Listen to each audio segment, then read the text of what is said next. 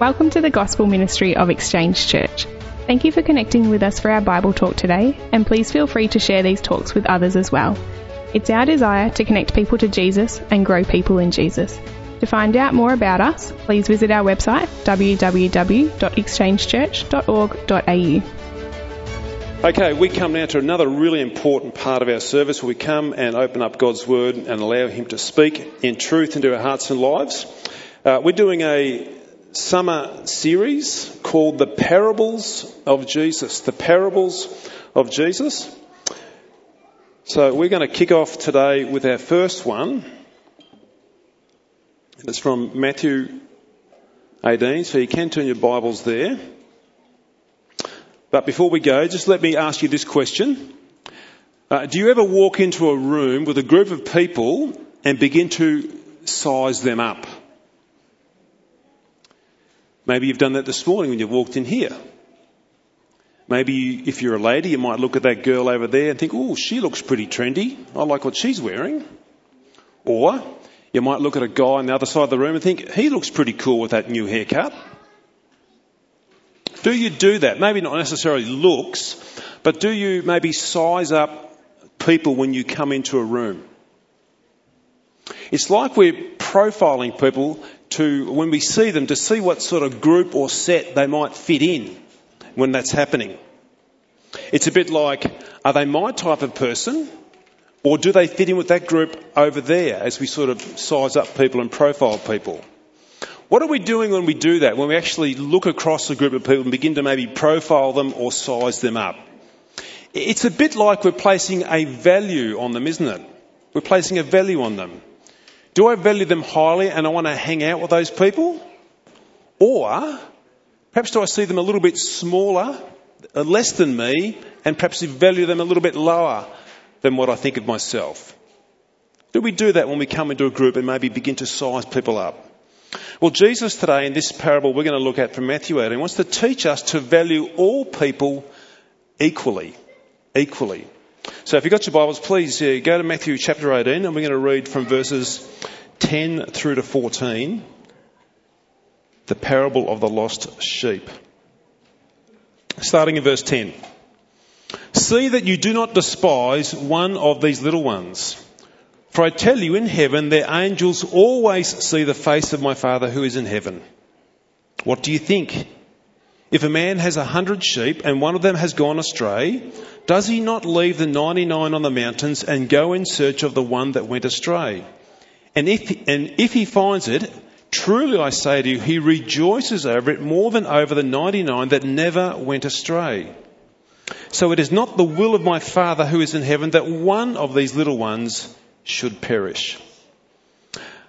Lord, thank you for the opportunity to come and gather this morning. Father, we thank you again for your word. We ask and pray that, Holy Spirit, as we just begin to read and think and open up and speak about this parable and about much about Matthew chapter 18, we ask and pray, please open up our eyes and hearts and minds. Please change me, Lord.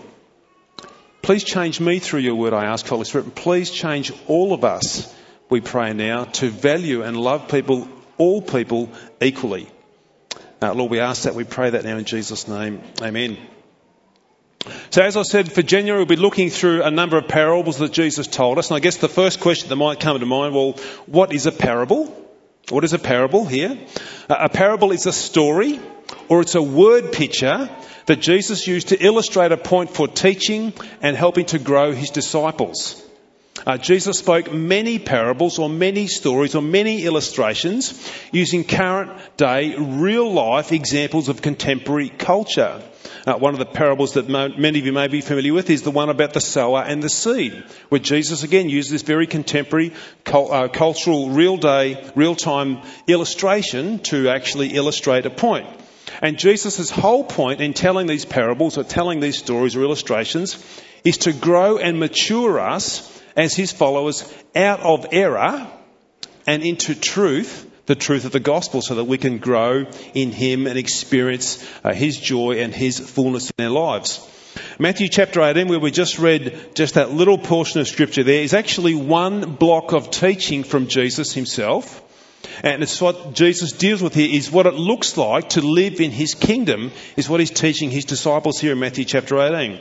With Jesus as our king, here's how it looks to live under his lordship, is what Jesus is going through here in Matthew chapter 18.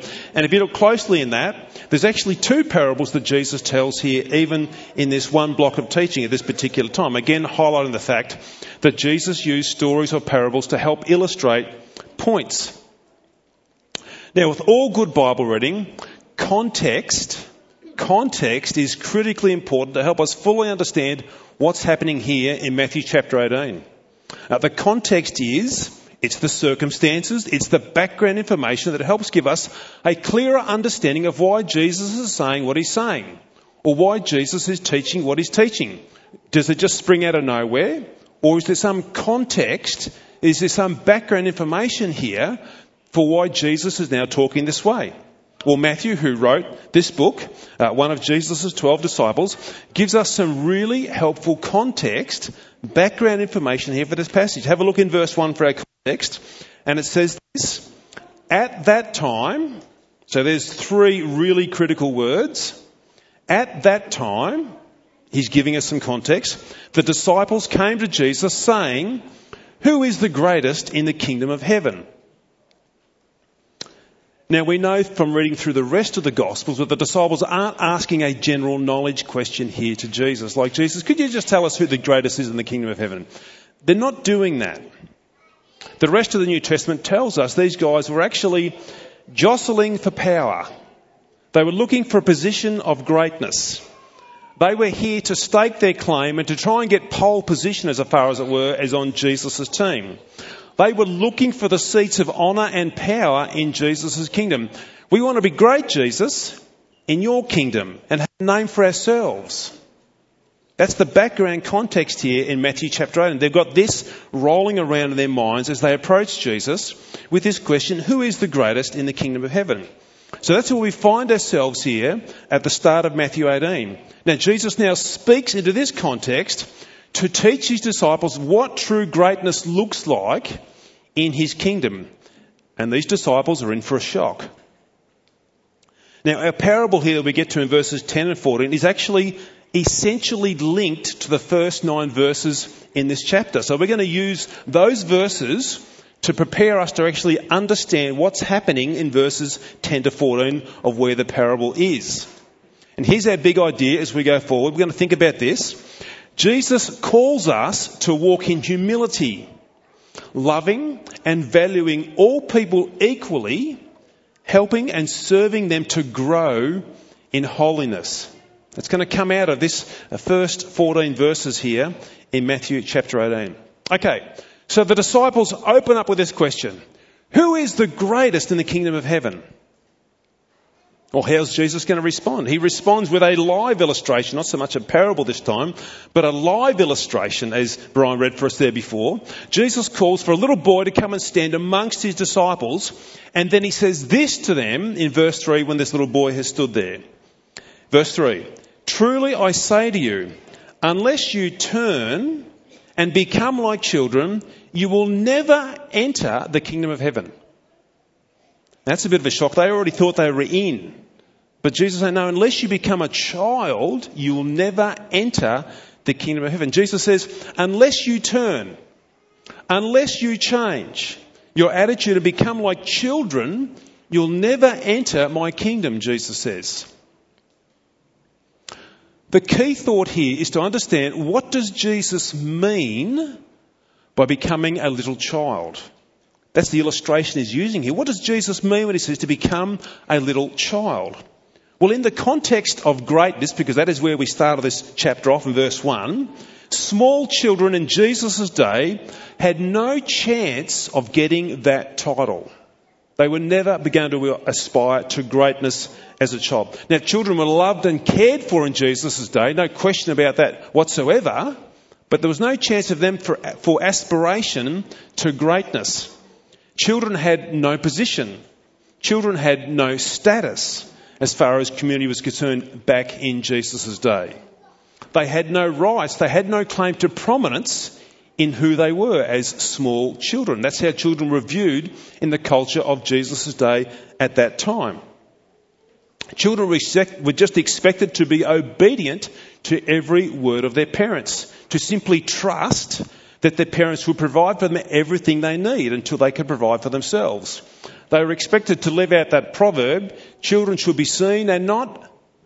Oh, you know that proverb as well, do you? There you go. That's what they were expected to do back then. In short, children had no name, no status, and no position of power in Jesus' day. So Jesus is saying this: do you want to be great in my kingdom? Is that what you really want? Then be like a child, willing to have no name, no status, and no position of power.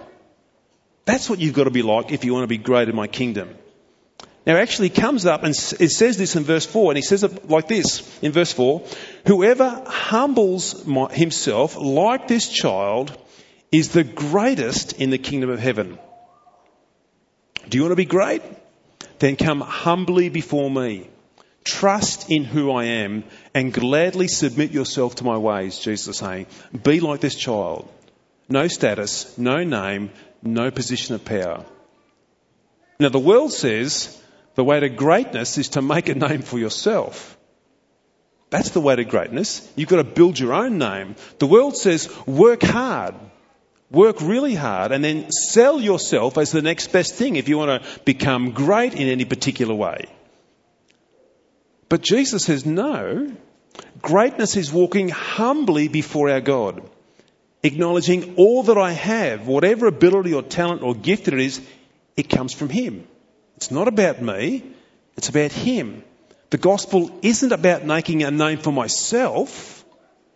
The gospel's all about making Jesus' name great. Become like a child.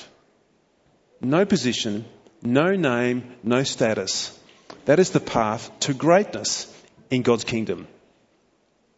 Now, let's not forget about here that Jesus is talking about living in His kingdom when he does this live illustration of the child. So this humility that He's calling us to now must lead to bringing honour and glory for Him.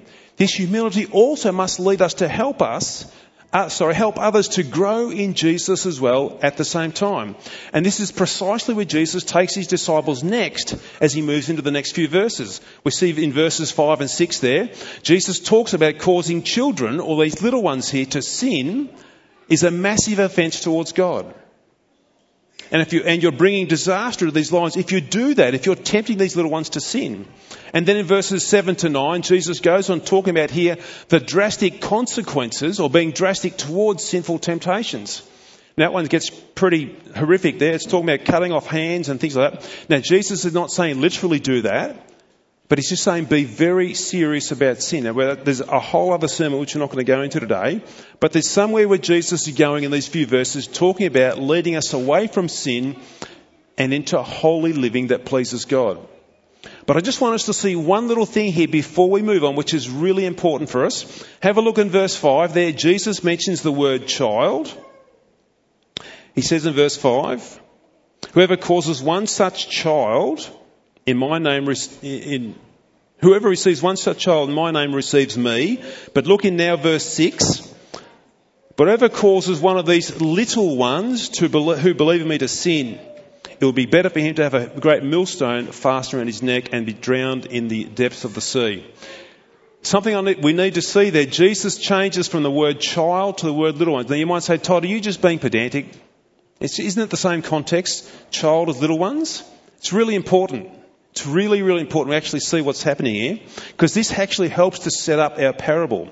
The commentators all seem to agree that the little ones taken here probably is children, but also would be just as well to be insignificant people or people of little position in life, people of low stature in life according to the world's standards.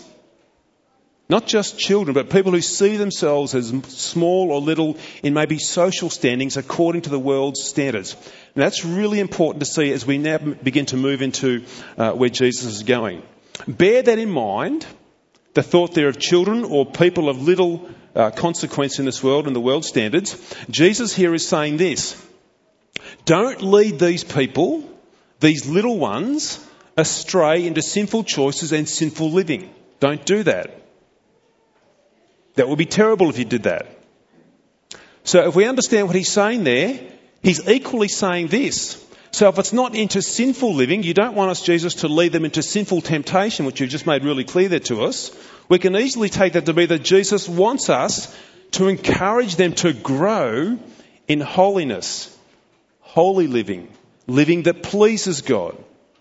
Jesus wants us through humility to help these little ones to grow in gospel transformation and holiness, not to lead them into sinful temptation, but to help them grow in holiness. Here's the picture that I see that with this passage. There are mature believers, because Jesus is talking about his kingdom of people here. There's mature believers, and there are children or little ones. These are people who see themselves with little status or little social standing in the world standards. There's that happening there. And Jesus is saying to the mature believers, strive to help and love and serve these little ones. These ones who feel small, or who feel like they're struggling, who feel like they're just not cutting it in the world as such by the world's standards. Jesus is saying, come alongside them to help them grow and mature in the gospel and into the knowledge of Jesus Christ. Come on, don't lead them into sinful temptation. Lead them into holy, godly living. Because if you think about it here, if we think about humility where Jesus started this passage, humility isn't centred on ourselves. Humility is actually looking out for others ahead of ourselves. So at this particular time, humility would say, at any cost, how can I help you grow? How can I help you grow in Jesus? What can I do to love and see you grow in holiness? Particularly those who may feel small or little in these world standings by the way the world views them. What can I do to help you grow? What can I do to help build you up in this particular way? So it's humility and it's leading to holiness. So this platform now of humble Christ-centered living, leading them to holiness, sees us valuing all people equally. Not sizing them up and fitting them over there and fitting them over here, seeing them all equally. And this also leads us into the parable where Jesus begins to connect all these things together with this solid foundation that he's built for us. Now, the start of verse 10 sets us up for the parable. Have a look what it says there in verse 10. See that you do not despise one of these little ones. So here's Jesus connecting again all this together. He's referring again to little ones.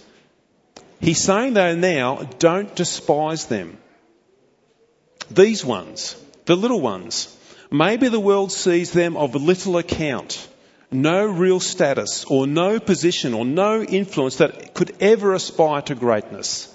The people who feel small in this world by the world's standards. They're a follower of Jesus and they're in the church because he is talking about his kingdom, people in his kingdom. But maybe they don't fit the mould like the world says they should fit the mould. And maybe that makes them still feel small, like a little one. What's Jesus saying there? Don't look down upon them with disrespect and devalue them. They're already feeling that perhaps from the world in many respects. You see, if we were to do that, if we were to look down and disrespect or despise them, that isn't coming from a humble gospel heart that Jesus is already talking about here at the start of Matthew chapter 18. It's actually coming from a heart that's still striving after greatness. It's happy to put others down to elevate myself. Jesus has already laid the groundwork here. No, it's humility. It's humility, not disrespecting or despising or devaluing. Jesus is saying here, my kingdom is about loving and valuing all people equally, with no regard to wherever somebody may be in life. Look at how Jesus says that now. It shows us that in verse 10. Verse 10 again. See that you do not despise one of these little ones, for I tell you that in heaven their angels always see the face of my Father who is in heaven. A really important word in those two verses is the word for. Just 3 letters, but really important. If you want to read your Bible well, you've actually got to read these little words and put them in the right spot.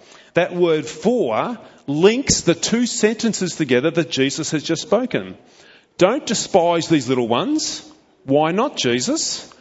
Don't despise these little ones, Jesus. Why not, Jesus? For their angels in heaven stand before my Father's throne. The value and the importance I place on them are shown by what? By their angels that represent them in heaven. Now, there's probably another sermon there about angels as well, but we're not going to go to that today. But Jesus is saying there, don't despise these little ones, for their angels in heaven stand before my Father's throne. So who are you to look down upon others and potentially devalue them or disrespect them or even despise them? What I value. I value them because they have angels that stand before the Father in heaven. So who are you to think that you can devalue them for those who I've put value onto? Now Jesus follows this on and he moves us into the parable now about the lost sheep. And he takes a similar mindset into this parable about valuing all people equally. Here's our parable. A shepherd has 100 sheep. I love the way Jesus gives us a nice whole number to work with. Not some difficult number there, a nice whole number. 100 sheep. 99 of the sheep are with the shepherd. But one of them has left the flock and gone off on its own. Let's think about what Jesus is saying here.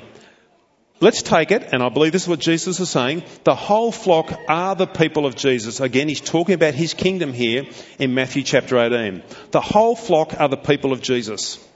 The shepherd is Jesus. He's the shepherd in this parable. The 99 are disciples of Jesus who are staying very close to him because they're still with the shepherd. They're staying close to the shepherd here. One sheep though, one sheep has gone astray. One sheep has left the flock, maybe purposefully, or maybe they've lost their way in life. But one sheep here has left the flock and gone their own way. Now we have to understand a little bit here about Middle Eastern shepherds of Jesus' day, because again he's telling a culturally relevant story or illustration for the day. They know every sheep by name. They know every sheep by name. They are cared for and they are looked after courageously. When the sheep are out in pasture, outside of the fold, away from the village, out in the mountains, the shepherds sleep with the sheep to protect the sheep. They are with their sheep all the time to look after them. So they know exactly and immediately when a sheep is gone. Because they know every sheep by name. They know every sheep by the spots on its back, by maybe the different ears they might have. They know exactly when a sheep's gone immediately. So here is Jesus' point as he says this. The shepherd goes out and looks for the sheep regardless of which one it is. He goes out immediately. And there's that one sheep that's missing. The shepherd goes out and finds that sheep. Have a look what Jesus says here in verse 14 to show us that. So it is not the will of my Father who is in heaven that one of these little ones should perish. This is the picture here where God values us all equally in his kingdom as we think about this one sheep that's gone. Because Jesus doesn't say this. Oh, it's only that person over there. We can do without him or her. In fact, I think we'd be better off without that person in the flock. They're only one of the little ones. They don't really add anything to us. It's no great loss. And anyway, we've still got 99. Jesus doesn't say that there, does he? That's how we might think sometimes. But Jesus is not saying that. No, Jesus, like that shepherd, goes out and searches high and low until he finds that one. Till he finds the one that's gone astray. Jesus seeks out that one who's been influenced perhaps by the world and grown cold in their faith. They've allowed themselves to be cut off from the church community. They've allowed themselves to stray off the path. We don't devalue them and just let them go, what Jesus is saying. No, we go out and we look for that one because we value them all the same. We love them all the same. We seek to actually see them all come in to the flock, to the fold. Jesus values all people equal in his kingdom, not despising them and not looking down upon them. Jesus goes out for the one And he calls us to do the same thing. See, this is what Jesus is teaching his disciples here today in Matthew chapter 18. They're clamouring for greatness. They're trying to climb that ladder of success. They're trying to put themselves at the top of the tree. And they'll do whatever it takes to be at the top of the heap. Even if it means allowing some people to be tempted to sin along the way. They might do that, enabling themselves to get to the top. And they might even let a few sheep wander off in the way, providing these guys can get to the top of the heap. Because there's too much effort to go and find them. I might lose some time in trying to build my own greatness. Because we're just looking for position and power. But Jesus says, no. That's not how you live in my kingdom. That's not what the gospel is all about. Jesus died to rescue and to save us from this pride of seeking our own greatness. Jesus rescued us so we could honour and glorify him by rescuing others. Look at this really beautiful description of Jesus here in Philippians chapter 2. It says this starting in verse 1. So, if there is any encouragement in Christ, any comfort from love, any participation in the Spirit, any affection and sympathy, complete my joy by being of the same mind, having the same love, being in full accord and of one mind. Do nothing from selfish ambition or conceit, but in humility count others more significant than yourselves. Ouch. It sort of stabs you a bit when you see that, doesn't it? Count others of more significant than yourself. Let each of you look not only to his own interest, but also to the interests of others. Have this mind among yourselves, which is yours in Christ Jesus, who, though he was in the form of God, did not account equality with God a thing to be grasped, but emptied himself by taking the form of a servant, being born in the likeness of men, and being found in human form. What did he do? He humbled himself by becoming obedient to the point of death, even death on a cross. Jesus Christ humbled himself to rescue us from our brokenness. And in that grace that he now shows to us, he now sets us free, not looking to build our own identity, but finding our identity in him, set free from all the clamouring to greatness in this world because we're now found in him, to go and humbly serve others and to see them grow in grace, to know Christ and grow deeper in him. It's not about us looking great. It's about Jesus looking great, for he is the truly and only great one. We just get to share that experience with him as he brings us into his kingdom. It's now about humbly helping and loving all others equally, Jesus is teaching the disciples.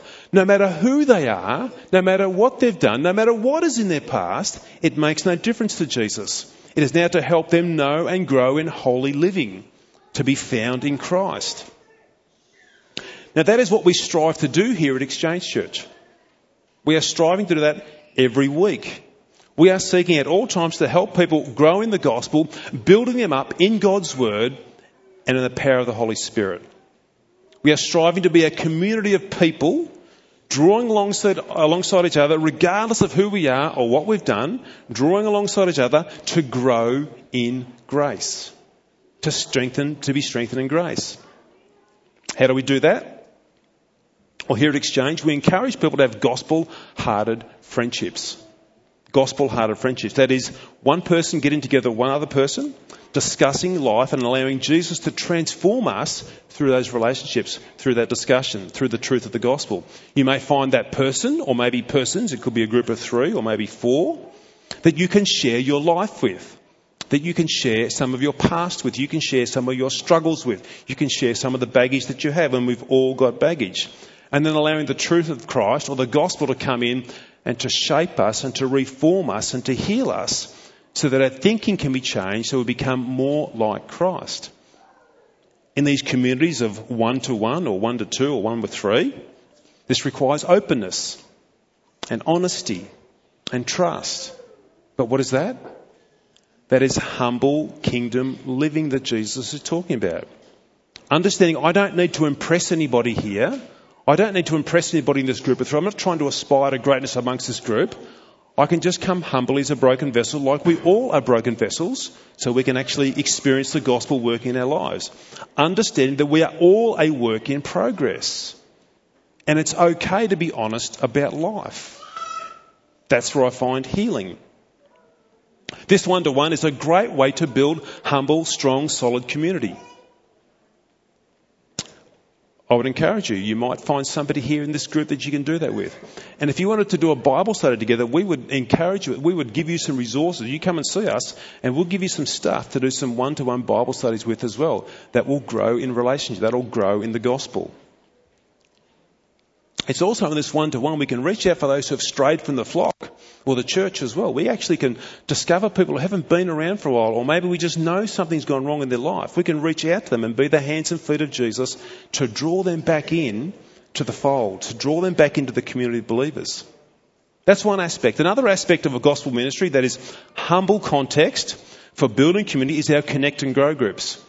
It's a really important ministry here of Exchange. These are our midweek groups that meet as smaller communities. Not maybe 100 or so that we have this morning, but maybe more like 10 or 12. When we put together our 2025 vision plan, we saw that these connect and grow groups are a really strategic place for us to grow a strong, healthy gospel community of people, able to weather the storms of life as we do it together in community. It's a context for anybody and everybody to connect in these humble communities. It's a place to grow. It's a place to build strong, healthy, humble, gospel relationships in a smaller community. As I said, about 10 or 12. Something a bit more comfortable, something a bit more where you can actually connect with each other in a deeper way. It's a place for the lost and straying people to be loved back into the fellowship again through these smaller communities. Again, it's not a community seeking personal greatness. It's a context where we come together and we do life together and we share the struggles we go through. And what we find there is Jesus communicates his strength and his grace into our lives through these communities. We'll be kicking them off again in February, at the start of February, a few weeks' time. I nearly said next year. That was next month, I can say. See Rob. He leads our Connect and Grow groups, and we have got some more groups we'd love to start. We want to see everybody in Exchange part of a Connect and Grow group, because there's great community to be found there and there's strength in the gospel. But let me say this, that sort of community takes effort to create. This doesn't happen of its own accord. Turning up to Connect and Grow isn't something that just magically happens. You don't sort of find yourself in a car and on autopilot and you just wind up at somebody's house. It doesn't happen on its own. Your week and my week needs to be prioritised around what's important for our gospel growth. It may be one-to-ones, but it may also be Connect and Grow. It needs to be prioritised around that. See, if you prioritise your week around work or sport or other social occasions, by sort of giving them first preference in what you want to do each week, if you make them the number one things, well, Heather, guess what? Probably community to grow in spiritual health and gospel wisdom won't happen because you haven't prioritised it. You've seen other things as more important and you've placed your value on that. What happens then is you tell yourself, I'm just too busy. I'm just too tired. I can't make it this week, but maybe next week. Well, next week the same thing happens again. And the week after that the same thing happens again. But if you turn that around the other way and you prioritise the week around being in gospel-focused relational communities, and then you can see what fits in around and after that. You can still do work and social and sport, but your gospel growth comes first. If you do that, if you make that your priority, well, there's a big-time payoff coming. A really big-time payoff coming. In community, you'll grow. You'll be strong. You'll help others to grow and be strong as well as you share life together. This is the kingdom living that Jesus calls us into. We're not striving for greatness here for ourselves. Again, Jesus is the only great one. It's only by his grace that we are called into his kingdom. Jesus now sets us free, just as he set in these disciples free here, to live humble, servant-hearted lives. We're not striving to be celebrities. We're being servants. Not celebrities, servants, humbling, helping others to build and grow our community, striving to grow in holiness, not leading people into sinful temptation, but leading to grow deeper in Christ. We're not looking down upon other people who may require a bit extra effort, because we all know we're a work in progress. We don't let the lost sheep wander off and leave them to their own devices. That's not what Jesus is calling us to do. Just as Jesus has loved us and valued us and reached out to us and rescued us, so too do we work with him to reproduce that in other people's lives. That's where Jesus is taking his disciples today through Matthew 18 with the parable of the lost sheep. Let's pray. Father, thank you. Thank you today that we get this privilege to open up your word. God, what a blessing. What a blessing to see the way, Jesus, you just faithfully proclaimed the truth. Lord, the disciples clamouring after greatness, Lord, you bring them back down to earth again and put them in the right perspective. It's about humility. Humility, Lord, loving and serving and valuing all others equally. Desiring to lead them, to help grow them, Lord, I pray, in the gospel. And then, Lord, you cap it off with that brilliant parable. Valuing all of us equally. Not neglecting the one, not forgetting about the one, but going out for the one and bringing that one back in. God, I pray today, please let us be changed by that. Please let us implement something this week, Lord, where we seek to grow that community, where we might even bring somebody across our mind right now, Lord, we haven't seen for a while here at Exchange. Maybe we know they're going through a struggle. Maybe we've just thought we're too busy to connect with that person. Prompt our hearts right now with a name, I pray, Jesus.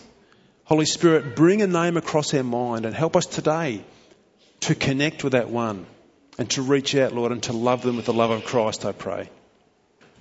Lord, today we pray that now in Jesus' name. Amen. We trust you have enjoyed our Bible talk from today.